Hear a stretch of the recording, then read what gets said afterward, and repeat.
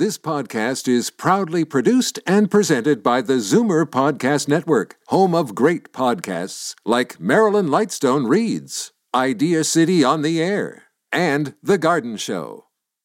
You're listening to an exclusive podcast of The Conspiracy Show with Richard Serrett. Heard every Sunday night from 11 p.m. to 1 a.m. on Zoomer Radio, the new AM 740. You're listening to an exclusive podcast of The Conspiracy Show with Richard Serrett. Heard every Sunday night from 11 p.m. to 1 a.m. on Zoomer Radio, the new AM 740. Live from Toronto, Canada, The Conspiracy Show with Richard Serrett from Zoomer Radio, AM 740. Welcome to my little audio imaginarium. This is The Conspiracy Show. My name is Richard Serrett. Congratulations, you have found us. Welcome aboard. You're among friends. We are coming to you from the Great White North, where it's starting to feel that way, too, in the cozy confines of the Zoomer Radio studios here in the Liberty Village neighborhood of Toronto, and broadcasting to you from our flagship station, Zoomer Radio, and that is AM 740 on the old amplitude modulation frequency, and FM 96.7. Ian Robertson is back. Our rockabilly friend is here twisting the knobs and the dials, and of course Albert Vinzel is also here, and it's Albert's birthday. Albert, happy birthday. Thanks, he says, in a very nonchalant way, as is his manner. He's a hard-working fellow, and we appreciate everything he does for us. L.A. Marzulli is hot on the trail of the Nephilim, and he's standing by to join us here on the Conspiracy Show in mere moments. L.A., of course, coming to Toronto in just a few weeks, and we'll talk about that and much more. Albert, I mentioned, is running our HOA again, Hangout on Air, and all you need to do is go to the Twitter feed, at Richard Serrett, S-Y-R-E-T-T, at Richard Serrett. Find the tweet at the top or near the top of the feed, and you'll see an HOA link. Just click on it, and you are in. You're in the star chamber, the inner sanctum, if you will. Albert and I have also posted the usual assortment of tantalizing tidbits and interesting stories up at the website at strangeplanet.ca. Remember now, we've relaunched and rebranded the website. It's now strangeplanet.ca. And once you go there, just find the radio page. You scroll down, there's a TV page for our TV show. There's a radio page, a live event page. Just go to the radio page for the Conspiracy Show. Click on it. And up at the top, there's a slide carousel. And you'll see all these wonderful little stories that we've posted. And if you aspire, for example, to becoming an astronaut, there's a how-to guide from space.com, which includes some inside dope on NASA's selection process, which you might find interesting, so you can find out if you've got the right stuff. Here's another one. You can file this one under suspicions confirmed, perhaps. We've talked about this a lot on The Conspiracy Show. Fluoride. In fact, we also have produced an episode on fluoride for Season 4 of our television program, The Conspiracy Show with Richard Serrett, the potential dangers of fluoridating our public water supply. And there's a new study out of Harvard University that says fluoride may cause a number of different disorders. So you'll want to check out that as well. There's also an intriguing story about former CIA Director John McCone and whether or not he was part of the JFK assassination cover-up, and whether or not he perjured himself before the Warren Commission. So, those are just a few of the stories posted in the slide carousel at strangeplanet.ca. My first guest will be joining me on stage Wednesday, November the 4th. It is fast approaching. It's at the Oisey Auditorium, the University of Toronto, St. George campus. It's right there on Bloor Street, the Oisey Auditorium, the Ontario Institute for Secondary Education. And the live event is called As in the Days of Noah. We'll be talking about giants, the return of the Nephilim, the alien abduction phenomenon, and understanding the trumpet days of Noah. L.A. Marzulli has penned 8 books, including the Nephilim trilogy, which made the CBA bestsellers list. He received an honorary doctorate for this series from his mentor, Dr. I.D.E. Thomas. His new series is On the Trail of the Nephilim. It's a full-color, oversized book which uncovers startling evidence that there's been a massive cover-up of what he believes are the remains of the Nephilim, the giants mentioned in the Bible. He's now working on another volume in the series, which promises to have even more incredible and revealing photographs and interviews. L.A. Marzulli, welcome to The Conspiracy Show. How are you? I'm really good, Richard. Thanks for having me on. Pleasure to be here. My pleasure, and we're so looking forward to having you up here in Toronto in just a couple of weeks. And I'm guessing that you'll also be talking about, you've been to South America. You're not just a theorist and a researcher. You get in there, you get your hands dirty, don't you? What did you go down there looking for, Peru specifically? Well, what basically alerted me to this was someone sent me a video with Brian Forrester in what is I've been visited this particular museum now numerous times, the Paracas History Museum in Paracas, Peru. All these elongated skulls, and they were just unbelievable. And I contacted Brian, and one thing led to another, and we flew down there. That became the basis for Watchers 6 in the series. We've now have 9 of those, of the Watchers in the Watchers series. But that trip to Peru in 2013 became the nexus for Watchers 6. And it was absolutely incredible. Almost a trip of a lifetime. Since then, I've been back 2 other times, planning to go back again fairly soon. There's so much to see down there. And, look, I've been to Ohio. I've been to Teotihuacan in Mexico, the huge pyramids there, Corral, the one of the oldest, in fact, the oldest pyramidal site in the Americas, the Great Serpent Mounds in Ohio, the Circle Mound and the Octagon Mound complex in Ohio. So, I'm out in the field a lot. It's really the only way a person, reading books is great, reading data is great, seeing pictures is wonderful, but nothing beats being boots on the ground. Absolutely nothing beats it. No, that's true, absolutely, because then you can speak from a point of absolute credibility, which you can, of course. Now, sort this out, because there is some confusion. We have, of course, the mention in Genesis about the fallen angels commingling with the daughters of men, and then they created this race called the Nephilim, and we also have mention in a book which is part of the Apocrypha, the Book of Enoch, talking about the Nephilim. So sort this out. Differentiate between the fallen angels, the Nephilim, and the relationship to, say, the giants mentioned in the Bible. Well, it's really very interesting when we actually get into the biblical narrative, specifically the biblical prophetic narrative. What we see in a book, the first book, Genesis, in Genesis 3, chapter 3, we get this weird sentence, and it says this: there's the people that are in that scene are the Most High God, El Elyon, Yehovah, the fallen cherub, Ha-Satan, or Satan, as most people know him, and then Adam and Eve. Now, some people out there are already rolling their eyeballs. You've got to be kidding me. But just bear with me. Here's what it says. It says, the seed of the serpent will be at enmity with the seed of the woman. He shall crush your head, you shall bruise his heel. It's the first prophecy in the Bible. And it's talking about the Messiah. And what that sets up is a seed war. We know that right from Genesis 3. The seed of the serpent will be at enmity, at war, with the seed of the woman. He shall crush your head, crush the serpent's head, you shall bruise his heel. It's an unbelievably pregnant passage of Scripture.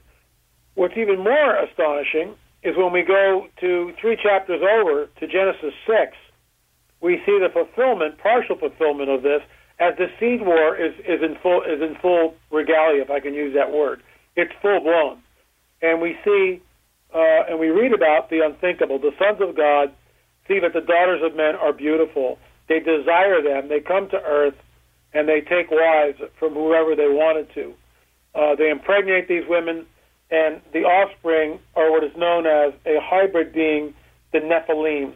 Again, the Nephilim are a hybrid being between the fallen angelic host of heaven and the women of earth. I've written basically 9 books that in some ways deal with it directly or indirectly, all centered around the Nephilim. And of course, at the conference, which I can't wait to get up there and meet everybody up there and spend the day, one night only. But I'll be talking about the Nephilim. I know I've only got about 90 minutes, and the information I'll be going very quickly because there's so much I want to share, so much, and look, the slides themselves, the pictures are incredible. So if you're listening to this and you're in the area, man, come out to this. It's going to be a great conference, and, can't wait to share with the folks up in Toronto. But the Nephilim are the unholy byproduct, the unholy hybrid entity between that marriage, if I can use that word, between the fallen angels and the women of earth. And this is the reason for the flood of Noah. What we see, which is chilling to think about, is that this war continues right up into modernity. We know that the son of perdition, the Antichrist, will literally be, in my opinion, a modern-day Nephilim. He will be the offspring of the fallen cherub in some woman someplace on this planet. And I realize that sounds wacky, but that's what's going on, and I'm holding to it. Well, are the Nephilim always giants? I mean, we know about the Greek mythology, and we know about the Titans, and just about every civilization, every culture on Earth has a similar tale. But I mean, you talk about these elongated skulls that have been uncovered. How do they relate to, for example, a race of giants? Are they the same thing? Well, remember, the race of giants we know are definitely occur. Or let me back it up. The race of giants that we first hear about in the Genesis 6 account happened in before the flood. After the flood, there's another outbreak. There's another occurrence, and that a lot of people want to argue that and say it didn't happen, but I believe it did. The passage of Scripture is very clear, and it says the Nephilim were on the earth in those days and also afterwards, when the sons of God saw the daughters of men, went into them, had children by them, they became the great men of renown. What we're looking at, in my opinion, is some sort of a breeding program, which has gone on in antiquity and continues even into modernity with the hybrids that we are now seeing manifest on the planet. And I'll get to that in a second. Very interesting story here. But what I would put forth or posit would be this, that the fallen cherub is attempting to make man in his own image. And when we actually get into later biblical accounts, yes, there are giants like Og, king of Bashan, whose bed might have been as tall as 14 feet, and we don't know. But he's a really big guy. Goliath, somewhere between 9 and 12 feet. And a 9-footer is huge, okay? And of course, Moses sent Joshua and his spies into Canaan to investigate, and they came back with reports of giants as well. Listen, L.A., we've got to take a time out. We'll come back, and we'll continue to talk about the Nephilim, and he is hot on the trail of the Nephilim, coming to Toronto Wednesday, November the 4th. L.A. Marzulli, my guest, right here on The Conspiracy Show. Do not go away. L.A. Marzulli is with us live from Los Angeles, and he'll be in Toronto Wednesday, November the 4th at the Oisey Auditorium for the live event As in the Days of Noah. Just go to the live events page at strangeplanet.ca, and all the information is there. You can order tickets there, phone numbers, everything you need. So, L.A., these elongated skulls that you saw they're on... nobody's hiding them, right? They're right there for public display in Peru. But how do we know that these... how do you differentiate between what is perhaps a Nephilim skull, the product of a human-alien hybrid, we say alien, we mean fallen angels, we know that cultures back then, the Mayans and so forth, they would elongate their skulls as part of a sort of a cultural practice, which is kind of interesting. What were they emulating? But how do you differentiate between what you believe is an authentic Nephilim skull and a human skull that has been elongated through different processes, virtually from birth, as a cultural practice? Well, that's a great question, and here's the deal. We can't. We don't know. We can only speculate, and I make that very clear. However, there are some anomalies in the elongated skulls which don't fit the normal human paradigm. For instance, the cranial capacity in some of the skulls is 25 to 30% larger. 1. 2, many of the skulls show an absence of a sagittal suture, which would split the parietal plate into two, left parietal and right parietal. That's missing. 3, there's a lithograph from 1842 showing a fetus that was recovered from a mummy that was discovered, and when they opened up the mummy, they discovered that the woman that was in there, was mummified, was pregnant. So they wanted to see what the fetus looked like. So they went in, and lo and behold, there's a fetus from 1842. There's a lithograph of it. It's actually reproduced in my book with an elongated skull. Now, you can't elongate the skull of a child in the mother's womb. It's impossible. So we're not sure what we're looking at. The Paracas people show up on the shores of Peru about 3,500 years ago, which fits the timeline of the conquest of Canaan, when Joshua and Caleb are pushing into what I would call Nephilim Central. There are giants there, but there are also other tribes of Nephilim which seem to have different genetic characteristics. For instance, the long necks is one of the names that are attributed to one of the Nephilim tribes. So these coneheads, they're not giants. I get that. We have no idea what we're looking at. Preliminary DNA testing, and before everybody gets on their high horse about the DNA testing, you know what, folks? No one's taking skulls out of there. But some people, some researchers, are taking small bits of DNA for testing, like a bone fragment, things like that. No one that I know is taking anything out of the country illegally. What I mean by that is entire skulls. But I know that Lloyd Pye, who passed away several years ago, yes, took out some small bone samples, and they were tested, and the mitochondrial DNA didn't link up with anything. It was completely unknown. Now, immediately, geneticists and everybody else on the Darwinian side of the aisle will cry, oh, it must be contaminated, and that's why. And I get that, and that's why we're on the trail. We've got resources. We're desperately trying to get back down there, get permission. We will take multiple samples from multiple skulls and get everything tested and present the findings to the world. These people, whatever they were, are extremely enigmatic. We believe I personally believe in the idea of diffusionism rather than isolationism. These are two positions that archaeologists continue to fight over. Isolationism declares that people don't move around, that they're isolationist, that they stay in one place. Diffusionism says, nope, that's not the case. People are curious. They'll trade. They'll go through great lengths to get a piece of flint or some new technology from somebody else. I mean, the one that the Western civilizations all know is Marco Polo. But look at the explorers. Look at the Columbus, quote unquote, so-called discovery of America. Meanwhile, there's about 6 million people living over here, or whatever. That figure's probably too high. But at least 3 million people are living in the Americas when Columbus comes over. So he discovered it for the European culture, but he certainly didn't discover it. I digress. The bottom line is Thor Heyerdahl, in 2 books, Kon-Tiki and Ra, proved that you could sail across, in Ra specifically, you could sail across the Atlantic Ocean you could go out the Delta in Egypt, the Nile River Delta there, build a boat out of papyrus, throw a sail on that thing, go out the Mediterranean, and you wind up in Barbados without doing doodly squat, without any compass, without any knowledge of anything. The trade winds will blow you to Barbados.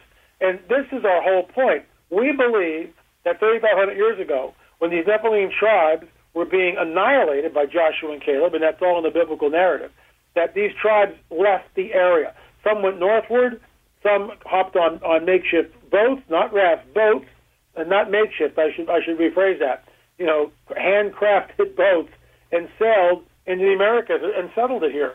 Isn't it interesting that Native Americans talk about these tall, six-fingered, red-haired giants that were in Milan, who were cannibalistic. This is exactly what we read in the biblical narrative. And over here in the Americas, we seem to have proof. There's also an ongoing cover-up with the giants and the bones, and that continues, even with my findings, which I'll show you on November 4th, the cropped picture of the giant, which should be in the picture, but it's not. It's been cropped. It was hanging up in the museum on Catalina.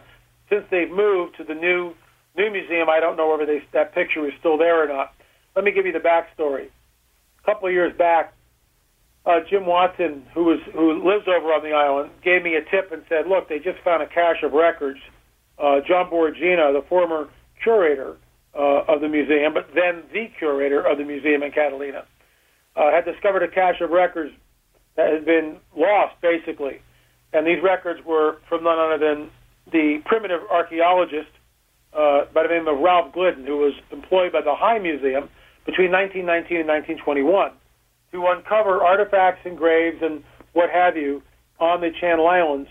The Channel Islands are a group of islands from Santa Barbara to San Diego on the west coast. The Catalina is right outside of Los Angeles. I see it almost daily from where I live in the Santa Monica Mountains. So I'm in there. It takes me about 8 months to get permission. I give a $1,000 donation, more than happy to give that, and they allow me in. I'm there alone with John Borgina for 10 hours, and Jim Watson was there also, poring over every photograph, every journal entry, everything. I read everything in 10 hours, okay? Looked at everything. Took copious notes, lots and lots of pictures. I hit pay dirt within an hour, because the first thing I asked for were the photographs. And they brought out these museum boxes, and in those museum boxes are manila folders, and everything's been labeled, and the pictures are in the folders, some of them in plastic cases. And I began to pour over the pictures, and within a short time had 3 or 4 pictures which I consider pay dirt. Elongated skulls, 6-fingered 9-footers, and the classic one, which was on the History Channel, which they had me on as a guest, and I talked about my research with the Vieira brothers for their season finale, In Search of a Lost Giant. They had nothing. I had the picture. I discovered the picture. It's my intellectual property. I'm the guy that found it. Nobody else did. I'm also the guy that had 3 people look at the picture, and when I say 3 people, 3 technicians look at the picture, digitize the picture, and based on artifacts in the picture and Ralph Glidden's known height of 5'8", we're able to ascertain that the giant in front of Glidden was about 9 feet. We rounded it down to about 8'6", not to be sensationalistic. Most of them put it above 8'9". So we've got a 9-footer there. Okay. That's a lot bigger than Robert Waldo, the tallest man that ever supposedly lived, isn't it? Wait, say that again, Richard? I'm saying that I think that the tallest man that ever lived, according to the Guinness Book of World Records, was Robert. I think it was Waldo or Wadlow from Ohio. Yeah. So this beats that, and of course he had, major medical implications. Major medical issues. And the thing is, we found 2 skeletons out in Catalina that were just around 9 feet. One of them was 6 fingers. We found elongated skulls. All that's not supposed to be there. No. And here's the deal. I went public with this. In my book, On the Trail of a Nephilim 2, November 4th, I will be talking about this. You'll see the pictures for yourself. It's going to be a great 90 minutes. Can't wait to do it. The bottom line is, when I went back to the museum with my business partner and the producer or director of Watchers, Richard Shaw, we went to the museum to film me in the museum. Now, the Ralph Glidden display had, for the most part, been taken down and reduced in size from what was the whole museum, the old museum, to one small room in the old museum. And the picture, which I had discovered, which until I discovered it, was in a manila envelope, had never seen the light of day, the public certainly didn't see it, was now up on the wall, blown up, probably by 2 foot by 1 foot, maybe a little bit bigger than that, 2 feet wide, 18 inches tall, that type of deal. And there it was, except they had cropped the giant out of the picture. So this obfuscation continues even until the present day. Well, when these discoveries were made, and there is a paper trail, when you go back to the New York Times, the archives, and you read accounts uncovering in these burial mounds. I mean, we've talked on this program about Abraham Lincoln in a speech at Niagara Falls referring to the giants in those mounds. But there is an actual paper trail. You have archaeologists writing to museum directors, I believe even the Smithsonian, saying we have found these things. So, but we have the paper trail, and yet we have no large, skeletal remains on exhibit anywhere. I mean, it would have to be a conspiracy of monumental, respects in order to keep something like this quiet. I mean, who ultimately is making the decision that these things will not be shown to the public? Well, I have no idea. Only that someone somewhere is attempting to control the information, which is incredibly unscientific and totally disingenuous. There's a party line, which is Darwinism, and Darwinism basically states that there is no supernatural. And the giants and the remnants of the giants and the artifacts of the giants seem to point to a supernatural incursion by entities from another world, i.e. fallen angels. And this is what's at stake, and this is why it's basically I don't want to use the word a war of ideologies, but it certainly is a contest between what paradigm, what worldview best answers our origins, and it certainly isn't Darwinism, in my opinion. Well, the other problem with the existence of giants millennia ago is, as you mentioned, with evolution, it runs contrary. It doesn't fit because we should be starting out shorter and getting taller according to natural selection and so forth, and yet we have records of 9-foot specimens, and that doesn't square, does it?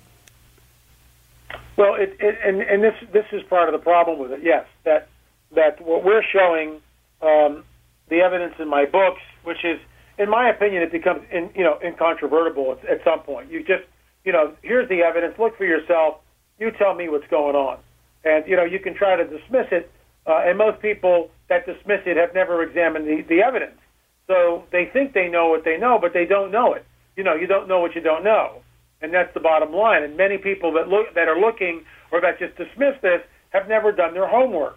The evidence is overwhelming that there were giants in the Americas. The Mayans, the Incas talk about giants. It's a global phenomenon. It's happened everywhere. I was just on a phone call with a very interesting individual, and I can't really get into this. This was tonight, though, Richard. And as this unfolds, I'll be talking more about it. This man wants to come on the record because he has information, and that's about all I can say, but of a very large giant that was discovered fairly recently, and that's all I can say about it.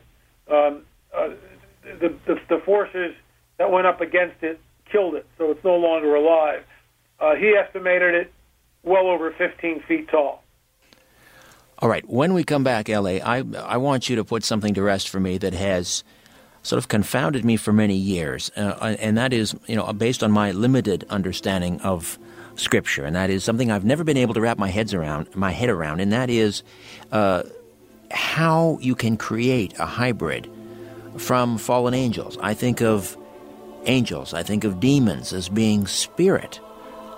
Is it possible that they could create hybrids with humans? Can they mate with humans? We'll talk about that and much more. L.A. Marzulli, my guest, hot on the trail of the Nephilim, right here on The Conspiracy Show. Stay with us. Fallen Angels with L.A. Marzulli coming to town Wednesday, November the 4th at the Oisey Auditorium. Just go to the live event page at strangeplanet.ca. L.A., explain to me how angels, and I think of them as being spirit, essentially, how they could create, and we're talking fallen angels now, how they could create hybrids. Is it possible for fallen angels to mate, to procreate with humans? Well, it's a great question, and no one has sat down and interviewed a fallen angel that I'm aware of. We only know from the biblical narrative, which states that in the days, specifically not only in Genesis 6, but in the apocryphal book, you mentioned it earlier, the book of Enoch, there's a term which my friend Russ Dizdar uses quite often, and it's a Greek term called metaschismatisai. Metaschismatisai. And what that means is the ability to shape-shift into whatever you desire. Whatever you want to become, that's what you can appear as. We also know from the biblical narrative that apparently that's true, that we know that Satan can even appear as an angel of light, which means that that's not his true appearance. That's metaschismatisai. He can change at will into something else. That may be what we are looking at. Look, here's the bottom line, Richard. And I'm not afraid to say I don't know when I don't know. I don't know. I've never sat down with an angel, either a good one or a fallen one, and been able to interview. Frankly, I wouldn't want to interview a fallen one. I probably wouldn't make it through the interview.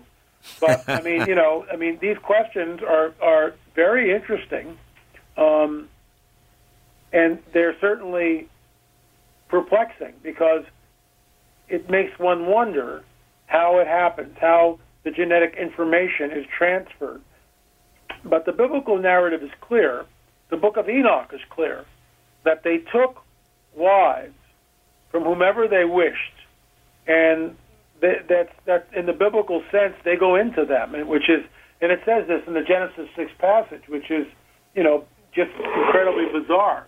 The Nephilim were on the earth in those days, and also afterwards, when the sons of God saw the daughters of men and went into them.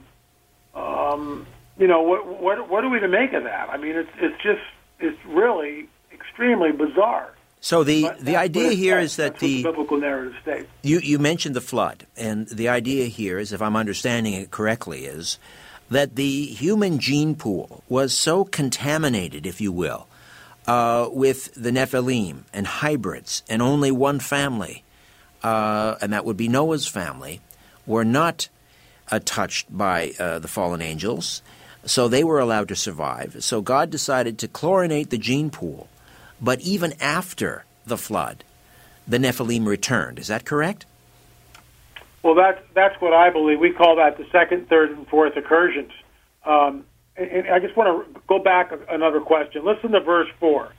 There were giants in the earth in those days, and also after that. This will answer both questions. When the sons of God, the fallen angelic host, came in unto the daughters of men, and they bare children by them. That's sexual intercourse. There's no way around that. That is sexual intercourse. Now, how it happens, we don't need to talk about that, because we all know how it happens. Sperm is meeting ovum, and we all know how that works. And I rely on metaschismatisai. Perhaps they're shape-shifting to look like men, or perhaps, and Paul gets into this later, some people have entertained angels without knowing that they were angels. So, something's going on here. We don't have all the answers. Some of this stuff is just, you want to talk about conspiracy stuff. It's cloaked from us. And figure it out. We've been here for thousands of years, and we're no closer now than ever before. You got to remember something, that when this is written, Moses is writing this thousands of years after the events of the flood. He's on Mount Sinai. God's dictating. He's writing. So why would he write that there were giants in the earth in those days and also after that? Why would he include and also after that unless there was another incursion? You get what I mean? He's writing. Absolutely. And of course we have after the flood. We have Jesus saying in Matthew, as it was in the days of Noah, so shall it be in the final days. We'll come back. One final segment remains with L.A. Marzulli. We will find out, what does the modern-day UFO abduction phenomenon have to do with all of what we're talking about? The fallen angels, the Nephilim. Stay with us. And we are talking with L.A. Marzulli, who is coming to town Wednesday, November the 4th, As in the Days of Noah is the live event at the Oise Auditorium, Wednesday, November the 4th. And you can click on strangeplanet.ca, go to the live events page for more information on how to get tickets. So let's connect the dots here. This human fallen angel hybrid program that took place prior to the days of Noah, after the days of Noah, what does that have to do with the alien abduction phenomenon? Well, we think it has everything to do with the alien abduction, and I'll tell you the story that I was going to tell you and mention, I think, in the first segment. This was told to me by Pastor Mike. But before I get to that story, I will say this, that we believe that these abductions are real, that people are physically taken, sperm is taken from the men, ovum is taken from the woman. It is not delusion, although some of it can be. It's a mixed bag. It's not either or, it's both and.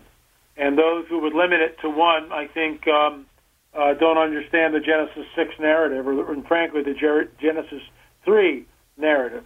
And certainly when they come to the words of Yeshua, as you quoted in the last segment, that'll be like the days of Noah when the Son of Man returns.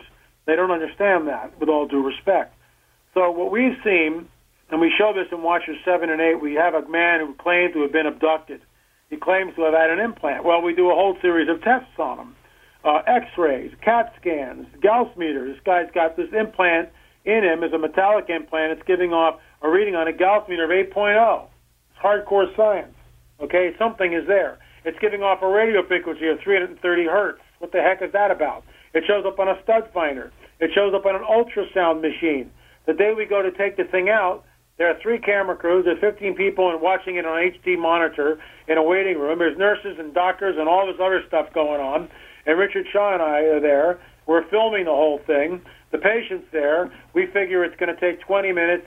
An hour and 20 minutes goes by. The doctor, Dr. Matriciana, cannot find the object on the ultrasound machine, whereas 2 weeks prior, with the pre-op, when we went in there to make sure everything was copacetic, he found the object within less than 2 minutes, and I'm not exaggerating.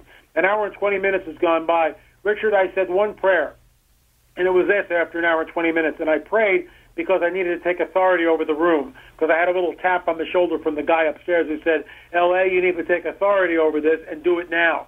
And so I did. And the prayer was simple. It was just this. Father, if there are forces which are cloaking this device, I pray that you would break their power and do it soon.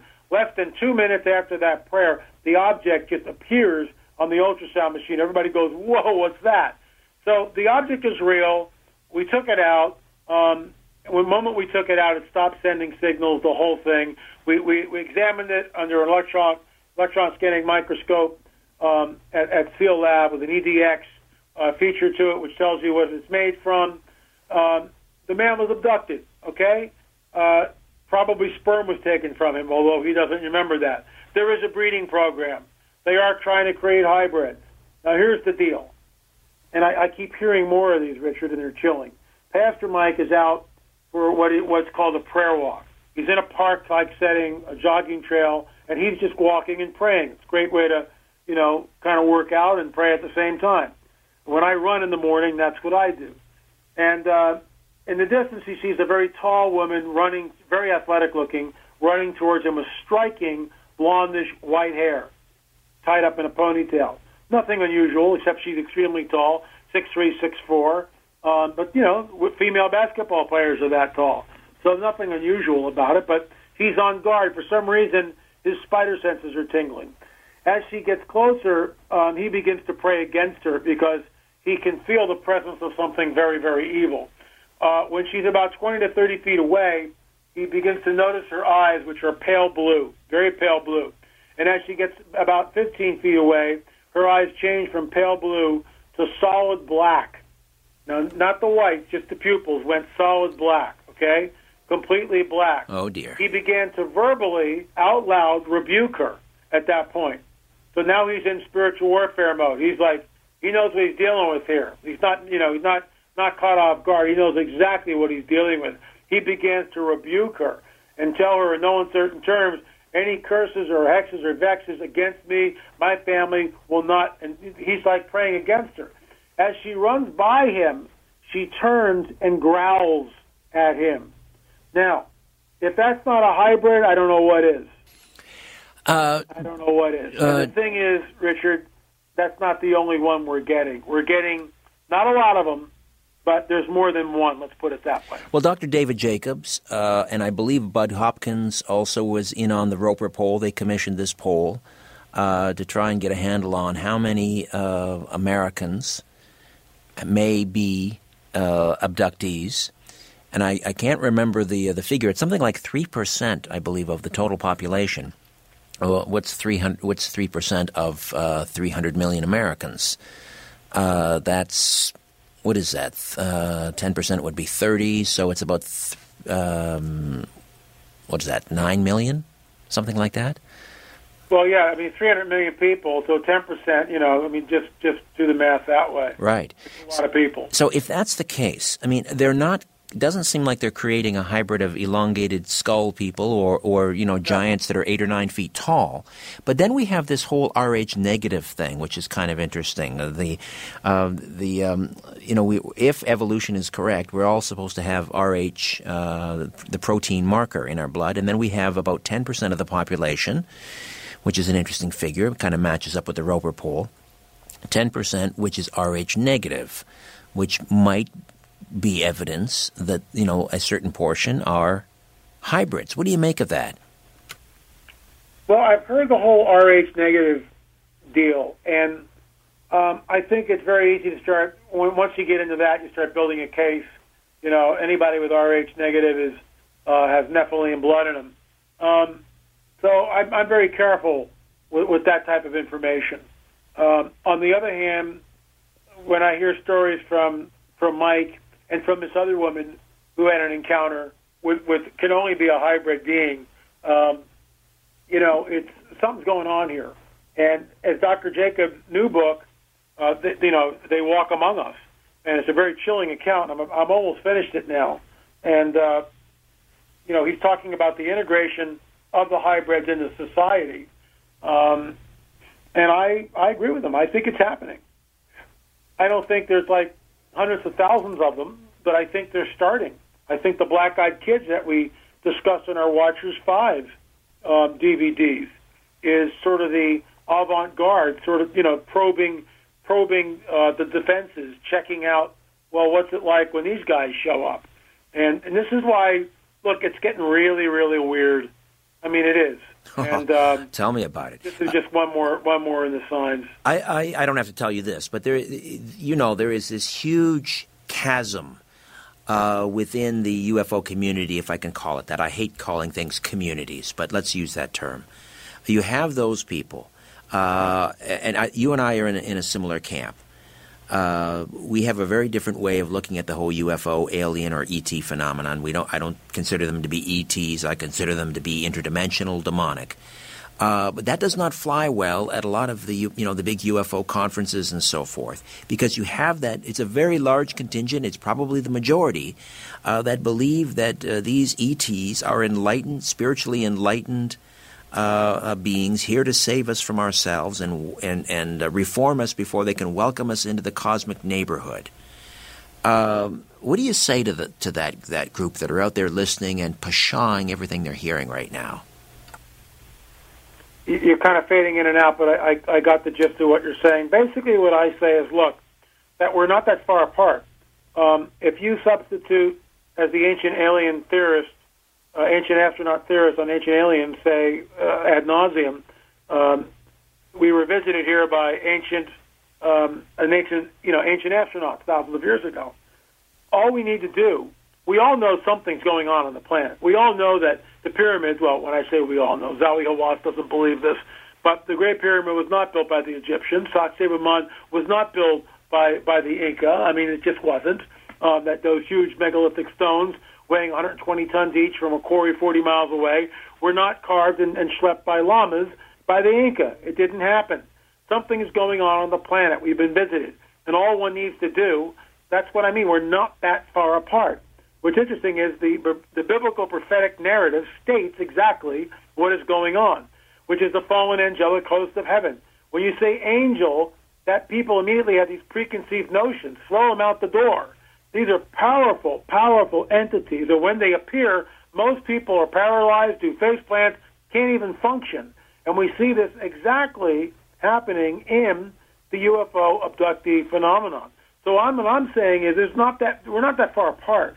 Instead of saying ancient astronaut, just substitute fallen angelic hosts. And in fact, what I'll do is if I'm at a MUFON conference, which is very rare, but sometimes they have me in, I'll just say, look, let's just call them the intruders, because that's what they are. And in a classic sense, a fallen angel is an extraterrestrial. So we're talking about the same thing. But in a classic sense, the fallen angel's home is not the Earth. Therefore, it is an extraterrestrial. Good, excellent point. Listen, you are going to blow some minds, L.A. I can't wait. Can't wait to get up there, Richard. Wow, I think we're going to have some maybe some counselors standing by on the sidelines, because you were going to roil some realities and redefine some reality when you appear on stage again. As in the days of Noah, Wednesday, November the 4th, Oise Auditorium.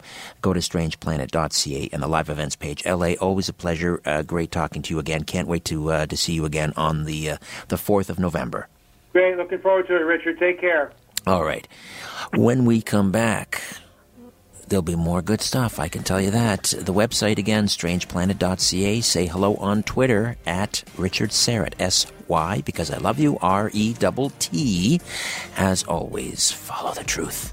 Live from Toronto, Canada, Earth, The Conspiracy Show with Richard Serrett on Zoomer Radio. Well, thank you for inviting me into your home, your long-haul truck, your taxi, your RV, camper, diner, your cabin in the woods. A big hearty welcome to those of you listening in on our flagship station, Zoomer Radio, AM 740 and 96.7 FM. Also, to those of you streaming us live on the internet at zoomerradio.ca. or on the Zoomer Radio app. It's a free download. It's very cool. It's very retro. It looks like a transistor radio. And the Conspiracy Show app as well. Or you may be listening in via the podcast at iTunes, Stitcher Radio, TuneIn, and TalkZone.com. And, of course, to all of you listening in on one of our affiliates in the United States, wherever and however you're listening to The Conspiracy Show, welcome. And it is so good to be here. We have a murder mystery for you tonight. Excuse me. A British lawyer who was active in the Conservative Party in Great Britain for about a decade. He started out investigating the mysterious circumstances surrounding the death of his best friend and uncovered a netherworld of illegal arms deals, political slush funds, high-level corruption, and Britain's 30-year secret role as America's hired gun. It's real James Bond stuff, and we'll get to that in just a few moments. Just a reminder that Season 4 of my television program, The Conspiracy Show with Richard Serrett, will debut soon. It's coming soon, folks, I can tell you that, across Canada, on Vision TV. And as soon as I have the actual air date and the schedule, I will let you know. I'm just telling you, brace yourself, get ready. We have been working around the clock to deliver the episodes, and are in the process of delivering them. I think they're all just about delivered now, just about finished. I know I'm just shaking off the effects of jet lag as we speak. Of course, the first 3 seasons are in high rotation, as they say in the radio business. They're on Vision TV. I'm not even sure at this point what date. I might be Thursday nights. I'm not sure. But it's just check the schedule. Listen, there's so much great stuff on Vision. Just keep watching, right? All the great Britcoms and all that stuff. And eventually, you're going to see my ugly mug staring back at you, and that'll be The Conspiracy Show. And there's 3 seasons worth there. So you can watch those and get ready for Season 4. And speaking of Seasons 1 and 2, I know those 2, at least, Seasons 1 and 2, the complete seasons, are now available for sale or rent on Amazon.com in HD. And continuing along with the TV show, we just sold the program in Thailand and the Czech Republic. So there you go. We're spreading our tentacles around the world. Don't forget to visit the website, strangeplanet.ca. All right, Geoffrey Gilson is with us. He is originally from the United Kingdom, though he's now living in the great state of North Carolina. And he was just, a regular guy working in a law firm in England when suddenly his best friend turns up dead. An apparent suicide, however. Geoffrey really didn't believe the official story about his good friend's death, so Jeff began asking questions, and he really hasn't stopped asking questions. His search ultimately led him to a world of spies, money laundering, Bush Sr., Margaret Thatcher, spy agencies from around the world, including, of course, the Central Intelligence Agency. And it all sounds like a James Bond movie, but this is real life. In November 1988, Hugh John Simmons, Margaret Thatcher's favorite speechwriter and the author's best friend, boss, and political mentor, turned up dead in a woodland glade a few miles from their sleepy suburban hometown 20 miles west of London. And so to learn why his best friend was murdered, Geoffrey Gilson journeyed into the dangerous world of international arms that explains much of contemporary history. It's a quest for truth, which after 20 years of high-risk adventure, coupled with painstaking research and first-hand interviews, uncovered the ugly truth that for some 30 years, the various governments of Great Britain have loaned their country's military and intelligence services to the United States, allowing presidents from Reagan to Obama to pursue their covert foreign and military policies without the encumbrance of congressional oversight. James Bond stuff indeed. Geoffrey Gilson, welcome to The Conspiracy Show. How are you? I'm very fine. Thank you, Richard, for having me on The Conspiracy Show. My pleasure. And the book Maggie's Hammer. Let's start off. Give us a few more details about your friend Hugh John Simmons. I mean, we mentioned that he was Margaret Thatcher's favorite speechwriter, and he was your best friend. How did the two of you meet, and how did he become so close to the Iron Lady? Well, we both were born and raised in the same small town in England. Although I sound British and indeed am British, I have dual nationality. I'm both British and American. My parents are American. My father's family is from Boston. My mother's family is from Chicago. I was born and raised in a small town just west of London, about 11,000 people. If you imagine the Hollywood set with the duck pond and the village green and the Tudor houses, that's the sort of the village I grew up in. 11,000 people. Hugh lived in the same town, a little bit older than me. We were both interested in politics, and that's how we met up. At the time, British conservative politics might have slightly changed since then. I'm kind of more centre-left now. And there we were in 1988, both of us lawyers. I was working in his firm, working our way towards being members of Parliament, part of Margaret Thatcher's British Conservative Party. He was somewhat more active than I was. I won't say I was small time, but I wanted to be a member of Parliament. He was headed for the glittering prizes. He was going to be in government, very definitely. He had considerable standing within the party. He wasn't really on the public radar yet because he hadn't yet become a member of Parliament. But Margaret Thatcher came to power in 1975, very much the outsider, and so she had various platforms in order to become leader of the party that weren't the usual ones. And Hugh founded a grouping within the Conservative Party called the Selsdon Group. Doesn't really matter, but it was through that she launched her bid for leadership. So he was quite close to her. He wrote speeches for her at the beginning, and that closeness continued when she became leader of the party. And indeed, that became very important because this is how he was recruited, according to my investigation in 1984, to undertake this clandestine work for her, primarily because of that close contact with her. So there we are, it's 1988, and out of the blue, in November of 1988, I get a call from the local police, and Hugh was dead in a car in a local woodland glade. There was nothing immediately suspicious about the circumstances that I could work out. One of the most important aspects of this whole investigation is that, although I'm a lawyer, I'm not a law enforcement official, I'm not a spook, I'm not a trained investigator. I'm pretty much, other than the fact I was a lawyer, an ordinary guy. Well, my best friend's just turned up dead, and it doesn't make any sense to me. We immediately discovered that there was some $7 million missing from the client's account for the law firm, to which only he had access. And whereas the authorities thought, well, okay, money's missing, he's dead, open and shut case, it didn't make any sense to me. The theft didn't make any sense to me. His killing himself didn't make any sense to me. And not always for the best reasons. I mean, I've been grilled by one or two interviews who say, well, why is that the case? Because he was an ambitious sort. Throughout my life, I've been sort of found myself friends with people who are rogues. And he was a bit of a rogue. And he was ambitious, he was highly charged. He was not the sort of person who would go out to a woodland glade and commit suicide. Now, I'm not saying he's not the sort of person who would have done something wrong, but he's the sort of person, if he got caught, would not go to a woodland glade. He'd get on a plane and go to Brazil. Right. And what was the stated, the official cause of death? Was it? The official cause of death was carbon monoxide poisoning in the car.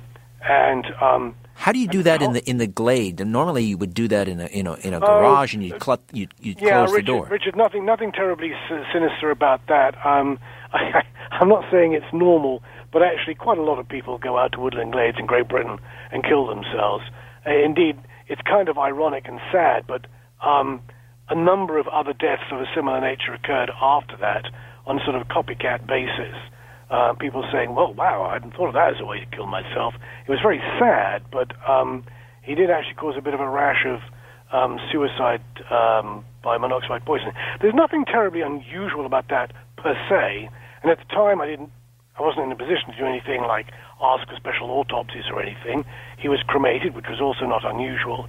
The unusual nature of his death only became truly apparent much later on as I pursued various leads. But at the time, it just didn't make sense. It didn't make sense that he would kill himself. It didn't make sense that he would steal the money. He had a hugely successful law firm.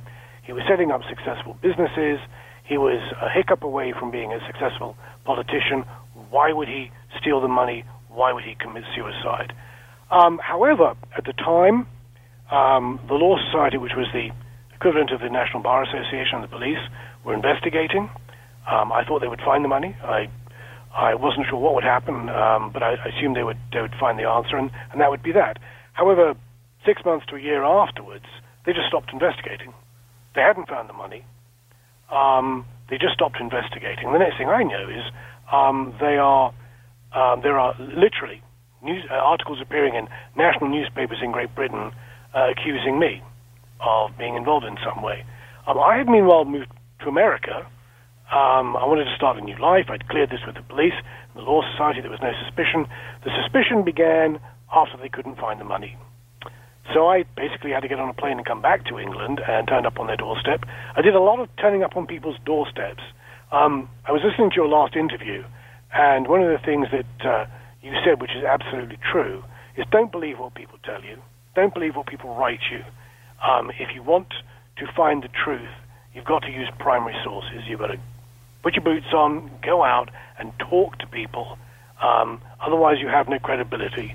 You're just relying on what somebody else has written. So in large measure, was this investigation that you took on not only in an effort to get to the bottom of what happened to your good friend, but also to redeem your own reputation? Yes, that's very fair. We will get into some of the places that I believe that I've uncovered later in the show, but I never set out to discover an expose. I wanted to find out what happened to my friend. He had 3 small children. I was like an uncle to them. But at the same time, yes, I was trying to clear my own name.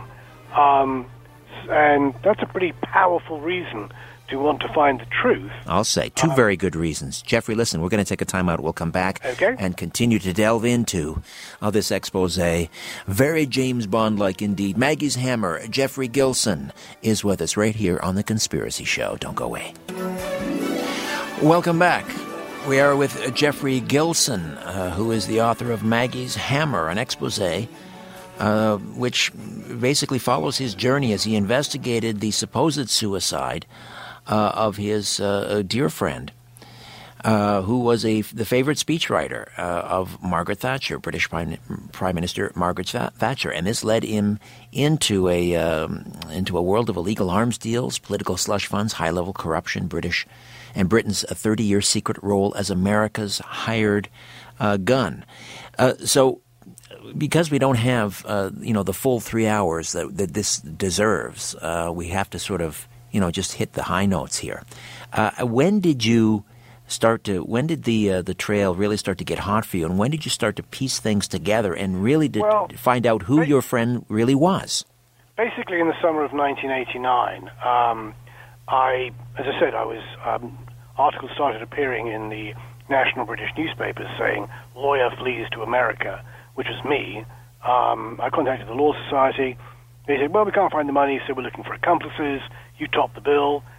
So I got on a plane, came back to England, which I discovered, among many other things, if you work outside the box, if you think outside the envelope, people get very nervous about this. I requested a meeting with the Law Society. There were about 8 of them on one side of the table, me on the other. They were a little shifty about why I was there. I said, "Well, I'm trying to find out some answers."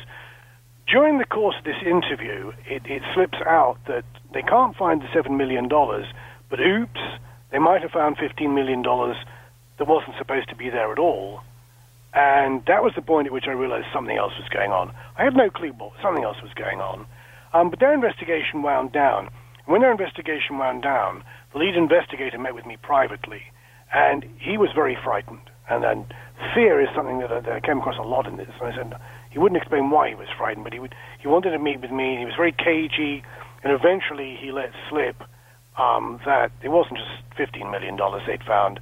They found in various bank accounts monies totaling between $30 and $150 million.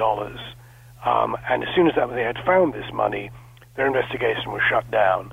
This gentleman later left the firm that he was working with and disappeared into the depths of Surrey and won't speak to me anymore. He is a very frightened man. Clearly something was wrong at this stage. I then met with his father, Hugh Simmons, his father John, with whom I stayed in contact until he died in 2003. And this is a man with his head very firmly screwed on. He was a former president of the British Institute of Electrical Engineers, not given to flights of fancy, but he wanted to meet with me, and I met with him, and he said, "There's not very much I can tell you, but I can tell you this. I have been approached by 2 gentlemen of very considerable credibility," which in Great Britain probably means bureaucrats or spooks. 2 gentlemen of very considerable credibility who have said to him, John Simmons, that the money was taken out of Hugh Simmons' bank account in order to finance an operation that Hugh was engaged in with British intelligence. Well, this didn't completely come as a surprise to me. While he was alive, he had mentioned that he was with British intelligence. But, Richard, this is kind of like the way people say in the bar, I used to be with the SEALs. I could tell you some things, but then I'd have to kill you. Right. It's good bar talk, exactly. I took it with a pinch of salt, and sometimes things would happen around him. He'd meet people, and I was like, "Hugh, why is this going on? Why am I here?" And he'd say, "Because I want you one day to be my insurance policy," which kind of turned out to be true. But at the time, I didn't make much of it. But when John Simmons, a man of credibility, said that to me, I said, "Okay, we've now got a lot of money. We've now got tales going on about British intelligence. It's time to look into this." There was a name that Hugh had mentioned of somebody who lived in Glasgow, and that was the only lead I had to take from there. This guy has an incredible name, and like most of the aspects of the story, something that you just can't make up. His name is Reginald von Zugbach de Sug. And you can Google sounds like him. A villain from Spectre. I know, but you can Google him on you can Google him on Google. And I went to meet him, and as with so many of the characters in this story, I wanted to meet him face to face. I wanted to grill him. I wanted to ask some questions and find out what he knew. Good tip for people who are thinking about pursuing stories that might end up with spooks: do not turn up on their doorstep unannounced. It makes them very nervous. A rookie mistake, Jeffrey, a rookie mistake. The details are in the book Maggie's Hammer, but let's just say it involved car chases and I got shot at.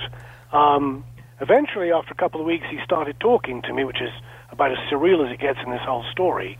And he confirmed, after a lot of chit-chat and establishing of my bona fides, he thought I'd come to kill him. He admitted that he was in British intelligence. He was a very senior officer, involved in all sorts of bits and pieces, and that Reggie, believed that Hugh had been involved in something very dangerous before his death that had led to his death. And he was one of the first people to tell me that he had no reason to believe that he had committed suicide, which is the first inkling that I had of this. So this money that disappeared, now you mentioned Hugh's firm. So was his firm, was this money being deposited by various fronts for British intelligence? Was his firm laundering the money? I could never find out. Reggie didn't have any information. One of the things that I will say is I've spoken to a number of intelligence agents. Richard, I've been doing interviews now for a month and a half. You're one of the last on this current sort of series that I'm doing. So I feel more relaxed about letting some things slip. Those listeners who want to buy the book Maggie's Hammer, I say this to you. I'm not challenging your intelligence. You're going to have to make up your own minds. I faithfully reproduce in my book what I've been told, what I've been able to gather by grilling people, what I've been able to unearth myself. But some of it's conflicting. I'm dealing with intelligence agents. They are duplicitous by nature. I'm not entirely certain why some people have spoken to me. I think it's sometimes a crisis of conscience for them. I hope I've managed to convince them that I've got no agenda other than the fact I want to find the truth. Sometimes they have told me things that are out-and-out lies. I've been able to prove that they're lies. Sometimes I think I've been used. But through it all, where I've been able to corroborate one piece of information with another, I have a little nugget, and I hang on to that nugget. So sometimes I'm not entirely sure why I've been told what I've been told. Reggie says that he got his information from people within British intelligence.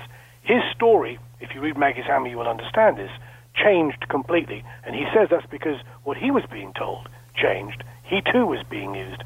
There is something very deep and dark at the heart of all of this. I may have found some of it, but I'm not entirely sure that I found all of it, which is one of the reasons why I'm publishing the book, because I'm looking for people out there to help. However, he did say he believed that Hugh was involved in an operation. He believed he died because of that operation. It was Reggie's view, and remains Reggie's view, that Hugh did not go out to that woodland glade to commit suicide. He went out to that woodland glade to meet with someone who was going to spirit him out of the country. According to Reggie, he had $3 million on him in cash, and the person double-crossed him, and he was killed. We have no proof for that. That's simply Reggie's information from inside British intelligence. After that, Reggie pretty much didn't want to talk to me anymore. I spent several years researching as much as I possibly could. If you go to the bibliography in Maggie's Hammer, you'll find about 350 books that I read, trying to find any circumstances that would match what Reggie had told me about events that Hugh may have been involved in Eastern Europe and or in the Lebanon. Eventually, every time I found anything that might possibly have fit the circumstances, I wrote to the author, contacted them, telephoned them, whatever. And eventually, I contacted an Israeli intelligence officer called Ari Ben Menashe, who is quite well known and controversial, and wrote to him and said, I read your book. There's something in here that could fit the circumstances. I don't think Hugh had anything to do with arms dealing in Iraq, but maybe he did. Ari contacted me 2 days later by telephone in Atlanta, Georgia, and said, funny thing, I got your name's friend on a list. This list is of people that we believe were involved in arms dealing with Iraq. We were interested in them. This name never meant anything to us before until you contacted us. Now we're looking into it. I went to meet with him twice in Montreal, and that's when I discovered the full extent of the arms dealing that Hugh had been engaged in on behalf of Mrs. Thatcher. I'm kind of drawing to a close here because I'm just wondering if we're about to come to a break. We are. We are. Okay. And thank you for your terrific broadcasting acumen and making my job easier. But let me, as we head into a break, let me ask you this. here we are, late 80s. The Cold War is drawing to a close. Yeah. We were just a couple of years away from the wall collapsing, the Soviet Union imploding, or so we're told. But in light of that, and what's going on, why should we be surprised? We'd be surprised if we knew one of our intimate friends or an acquaintance was involved in this. But should we be surprised, for example, that MI5 or MI6 is cooperating with the CIA and involved in arms? I mean, we know about the Iran-Contra and all of these things that were going on. Why would we be surprised by this story? Unless it happened to somebody that we knew personally. Well, that's a very good question, and I think the answer probably is we're not surprised. And my story isn't really. And I'll be very honest. My story isn't about trying to surprise people. It is trying to set it in a human context. I'm an ordinary guy. I thought my friend was a reasonably ordinary guy, although we were involved in politics. And one day he turns up dead, and I follow a trail, and I find myself in the very heart of something which we read about in newspapers, but we don't expect to be happening to our very best friend. If that's a story that interests you, the book will interest you. If it doesn't interest you, then it probably won't. However, the one thing that I think will interest you, if that story doesn't interest you, is that where it took me presents what we believe we know about Eastern Europe, Iran, and Iraq in a very different light. All right. Well, we will certainly try to explore that aspect of it as much as we can in the time that remains. Geoffrey Gilson is with us. The book is Maggie's Hammer. You were a conservative. Since then, perhaps as a result of this, you've sort of moved left of center. I have to admit, and this may not earn me many friends, but I was kind of an admirer of Maggie. I thought she was exactly what England needed at the time. And I look around at, certain places in the world, and I think, Greece, for example, wow, they really need a Maggie Thatcher. How did your impression of her change? I mean, was she... It sounds to me like she was handled. She was an outsider. My impression of her did change, so much as my priorities changed. And it's interesting you make the analogy with Greece, because that's pretty much where the new take on what happened in the 80s and since comes in. And I didn't know this until I started. Harry says, yeah, your friend was dealing an arms deal. Your friend was heavily involved in a small team of people around Margaret Thatcher, engaged, amongst other things, in arms dealing and laundering money back to Margaret Thatcher. And I approach most of the stuff rather skeptically, and I'm like, wait a minute. Whatever you think of Margaret Thatcher, she was 3 times elected Prime Minister of Great Britain. She's an icon. You may hate her, you may love her, but she's an icon. I can't really believe that she would soil her hands with money from arms kickbacks. Is that really it? And he said, no, there's a lot more to it. And he helped me to understand what there was about it. And indeed, through him, I met other people who painted a bigger picture. And the picture was essentially this. In 1979, when Margaret Thatcher first came to power, Great Britain was Greece.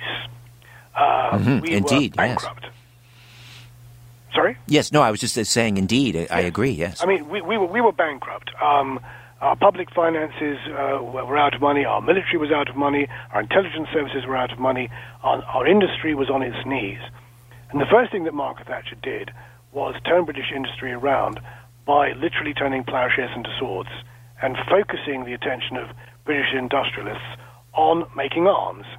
And Britain is now the number 5 arms exporter in the world, which may not sound very good, but we're a very small country. At the time, we were not the number 5 arms exporter in the world.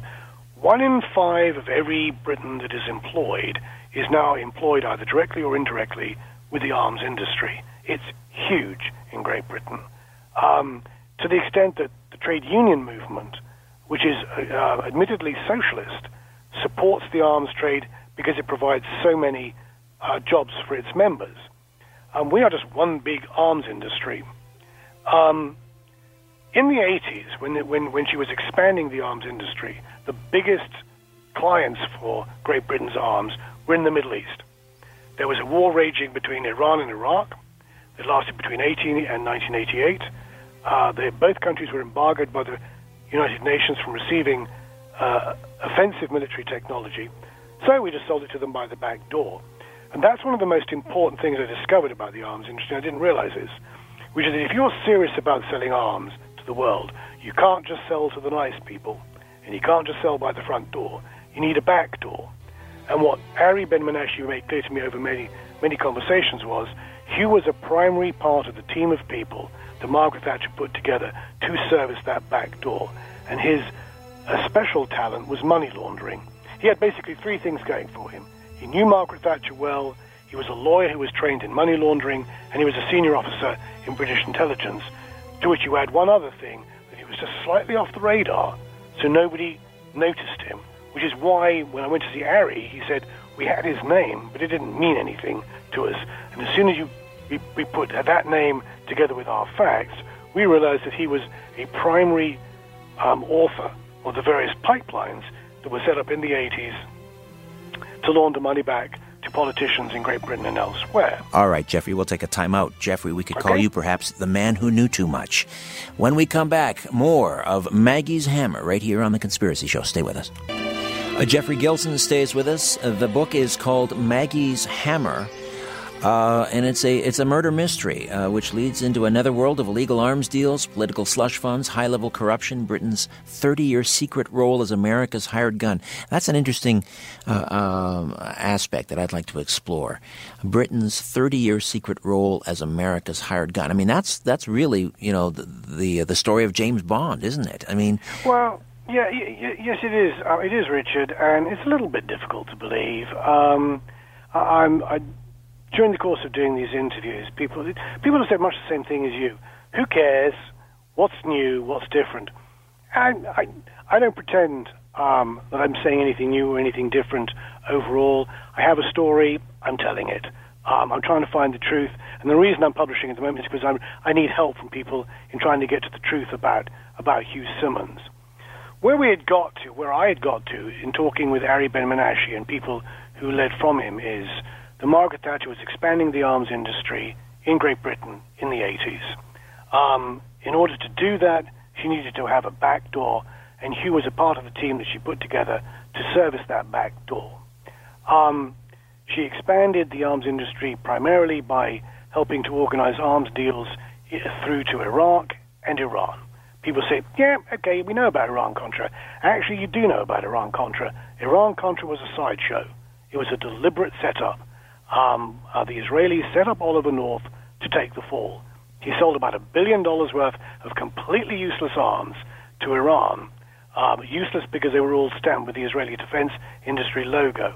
It was a sideshow, while the real pipeline, called the Blue Pipeline, was being organized through London on behalf of the United States, totaling some $80 billion in arms.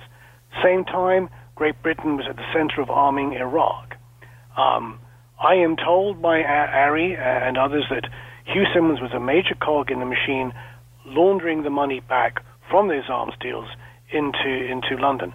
Now, I didn't discover this overnight. This took 27 years. And believe you me, I was skeptical every inch of the way. This is my best friend. I had absolutely no idea that this was going on. Yes, there were large periods of time when he wasn't around, but I had no idea this was going on in London. But at the same time as Margaret Thatcher was doing that with the arms industry, she was faced with the military and an intelligence services who had helped to get to power, but who were themselves short of money. So she literally, in the 80s, started pimping them out to the United States in order that the United States could conduct certain of its covert foreign policy abroad away from congressional oversight. Anyone who's read the history of the 70s and the 80s will know that after the 70s, with the CIA scandals, the American intelligence activity was very heavily under the scrutiny of Congress. Using a surrogate like Great Britain allowed all sorts of things like arms deals and covert activities to take place without the scrutiny of Congress.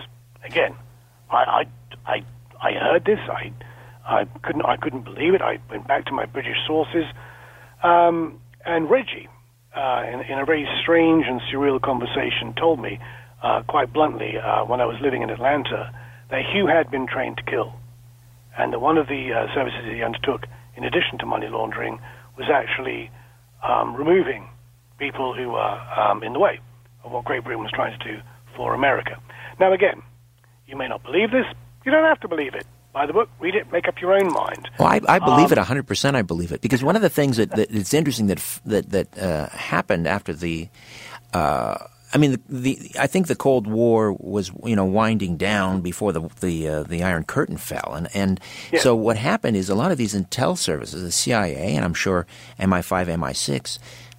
They were no longer spying in East Germany. They had to find something to do, and in many cases, they were hired by private corporations to spy on other corporations. So they became hired guns, and so this fits perfectly into what you're saying. It wasn't necessarily about let's spy on the Russians anymore. Well, go ahead. That's a very important point, Richard, because one of the things that people have said to me is, okay, well, this is a fascinating spy story based in the 80s. One of the things I've learned, and I've learned this the hard way, is that if you want to understand what's going on in the world in the 90s, in the noughts, in the teens, and it's the same countries, it's Russia, it's Ukraine, it's Eastern Europe, it's Iran, Iraq, Syria, and Lebanon. If you want to understand what is going on there now, and goodness knows sometimes we don't understand, all roads lead back to the 80s, and most of the roads lead through London. I didn't realize this, but they really do. This activity began in the 80s. It continued into the 90s. One of the big questions I know that Americans had in 2003 is, why on earth was a supposedly upstanding left-wing British Prime Minister, Tony Blair, figuratively in bed with George Bush and involved in the invasion of Iraq? No one suggests that Tony Blair and Great Britain provided much by way of military support to George Bush. What he did provide was credibility. Why? Why would he do it? And the answer is because the Americans knew where the skeletons were hidden. We'd been doing their dirty work for so long, we couldn't stop. And it wasn't just the overt stuff that was going on in 2003, it was the covert stuff. And that covert stuff is still going on now with ISIS in Syria. America can't be seen to be arming some of the opposition groups in Syria, which aren't ISIS, but Great Britain can. And just recently, Seymour Hersh wrote an article saying Britain is covertly supplying the opposition group known as al-Nusra on behalf of America. These networks, as you say, they continue. The arms deals continue. And you say, well, okay, so what?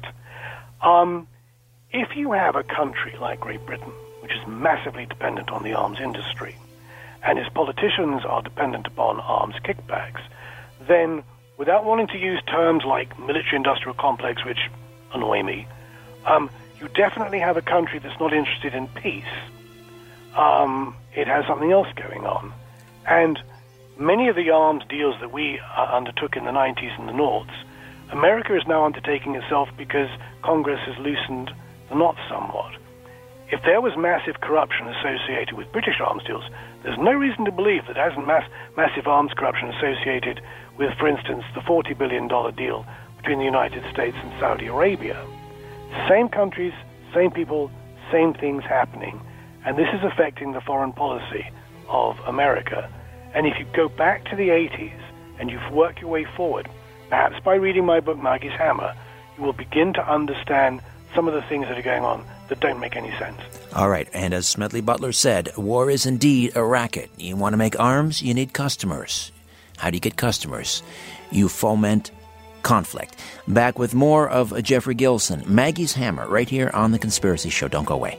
Geoffrey Gilson stays with us. Maggie's Hammer is the book, and Geoffrey has been active formerly in the British Conservative Party before pursuing a commercial career in public relations, and he's here discussing his investigation into the mysterious death of his friend, which uncovered another world of illegal arms deals, political slush funds, high-level corruption, and Britain's 30-year secret role as America's hired gun. You mentioned Tony Blair, and it's interesting that the names change, the parties that occupy number 10 change, but the MO remains the same, which tends to suggest that there is sort of this permanent national security state that is in power, whether it's in London or Washington. I mean, we often accuse countries like Syria of being a national security state. But really, I mean, is that the takeaway here, that, really politics, ideology has nothing to do with this? Well, Richard, I hate to use words like conspiracy theory and military-industrial complex, but those of your listeners who follow some of the foreign news will know that in Great Britain just recently, there was a bit of an upset when the leadership of the Labour Party was undertaken, and a rank outsider, kind of like Bernie Sanders, took over. The Brits like to describe him as a hard-left politician called Jeremy Corbyn. Within days of his taking over, and this caught even Britons by surprise, leaders of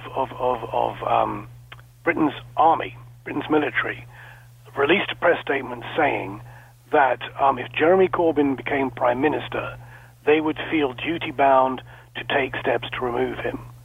This is the British Army. At the same time, leaders of British intelligence services said they would feel they would not have to share intelligence with Jeremy Corbyn because they believed him to be a national security risk. Wow. This has never happened before. No one... The London Guardian newspaper, a respected national newspaper, for the very first time started talking about military-industrial complex. They were shattered that people were talking like this, because in the last 30 years, so much of the nation's economy has become dependent upon its military and intelligence services and upon the arms industry, that much as one may not like to use the terms, they pretty much run the show. And that's why Tony Blair did what he did. And if you, and I've taken the time to look at David Cameron's government, some of the people in David Cameron's government are people I know. We started off in politics at the same time. And some of the people who are involved in his government now are people who I discovered were intimately associated with the less salubrious aspects of British arms industry back in the 80s and the 90s. So it's still happening. Politicians come and go, their color comes, it may change, but what is in place is still happening. One of the things I mentioned is that I don't know everything. That's why I've published the book now. I'm hoping there are people who will read it and may see a name they recognize or circumstances they understand. I am learning new twists all the time. As we draw close to the top of the hour, I'll tell you one devastating twist that came to me just in the last couple of weeks as a result of doing these interviews, because I simply hadn't thought about it before. Ari Ben-Menashe was my primary Israeli intelligence source. I met him. I had dinner with his wife. I kind of like the guy. He's a bit of a rogue, but I kind of like him. He describes himself as a bad person. Well, of course he is. He's a spook. He began by saying to me that he knew of Hugh Simmons because he was a name on a list. And after a couple of years of speaking with him, I finally confronted him in a hotel in Montreal and said, I think you're lying to me. Well, along with not turning up on people's doorsteps, do not tell a spook that they're lying. They get very unhappy about that, and you start counting the number of stories in the hotel that you're up because you're wondering how fast how long it's going to take before you hit the ground. Well, anyway, so he froze and said, why do you say that? And I said, because there's stuff you're telling me you couldn't tell me unless you actually knew Hugh Simmons. And he said, okay, I knew him. Well, that's not what you've been saying up till now. Okay, well, I knew him, but he was, with a smile, he said, he was using a different name. Well, Harry kind of went quiet on me for 20 years after that, and he got back in touch with me when it came time to publish the book and very kindly provided a quote on the back, which was not something he'd told me before, which was that Hugh had been responsible for laundering money back from arms deals in Iraq to the Conservative Party and from arms deals in Iran to the Labour Party, which I hadn't known. And I put this to Harry. I said, that's not what you told me before. And he said, well, I'm telling you now.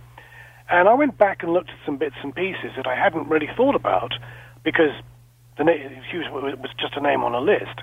And in rereading Ari's book, I reminded myself that in 1986, Ari was specifically tasked by the Prime Minister of Israel, according to him, if you can believe it, Yitzhak Shamir, with stopping the flow of arms to Iraq. And Ari had gone around the world talking to various people that I hadn't taken any interest in because they didn't figure in what I was doing, investigating, visiting those people and making sure that they stopped their involvement in the supply of arms to Iraq. And according to Ari, some of those people were assassinated. And in the late 1988, according to Ari in his book, various assassination squads were sent into Europe to remove people and take them out if they were involved in the arms sales to Iraq. Well, I know it sounds stupid because why didn't this occur to me before?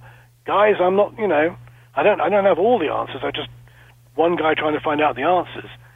But I realized that that's the same time Hugh had turned up dead.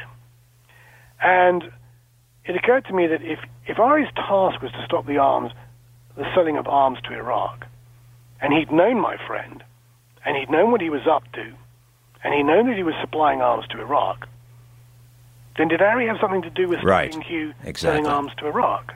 Now, it might strike your listeners as rather stupid that it hadn't occurred to me before, but Ari is now being published by the same publisher as me. He's a mate, kind of, and he's a primary source. We've been invited to be on radio shows together, but I've had to write to Ari in the last 2 weeks, probably the third stupid thing you shouldn't do, which is write to Israeli intelligence officers in this way and say, I have reason to believe you may be involved with the death of my friend, which you've not told me before. And if we go onto a radio show together, we're going to be talking about that. Wow, you are really walking on thin ice, don't you think, Geoffrey? Oh, I should imagine I was walking on thin ice a long time ago, Richard. But, you do what you have to do.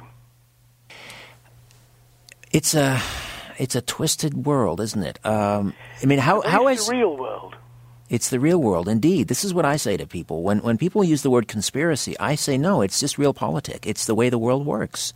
It's, it's not like there are people with black hats and white hats. They're all, sort of gradients of the color gray. And in many cases, we're complicit too, because you can say that there are thugs, but there are thugs. And the other thing, Richard, is that not only is it not white and black, it's not people who look like James Bond.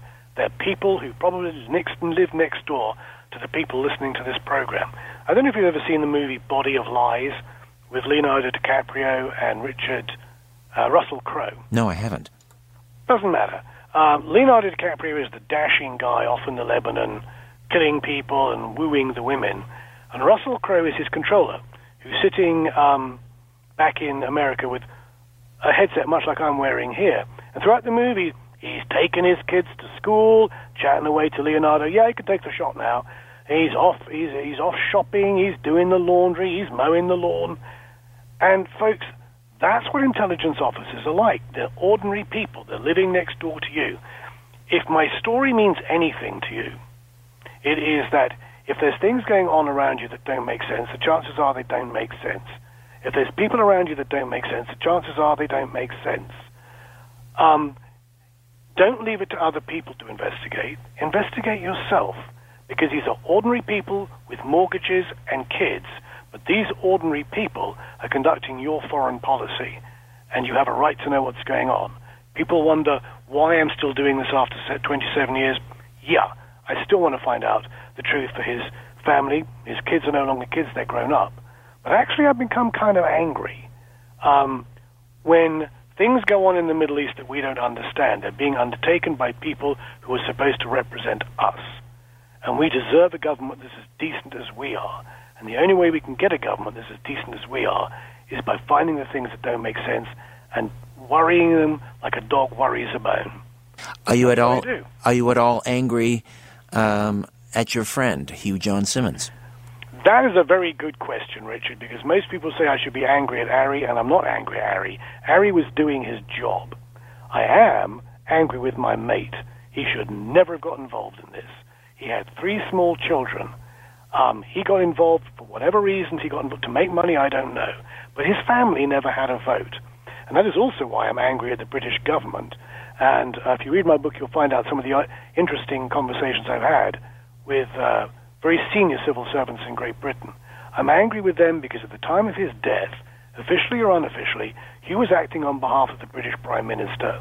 His family was left destitute That's wrong.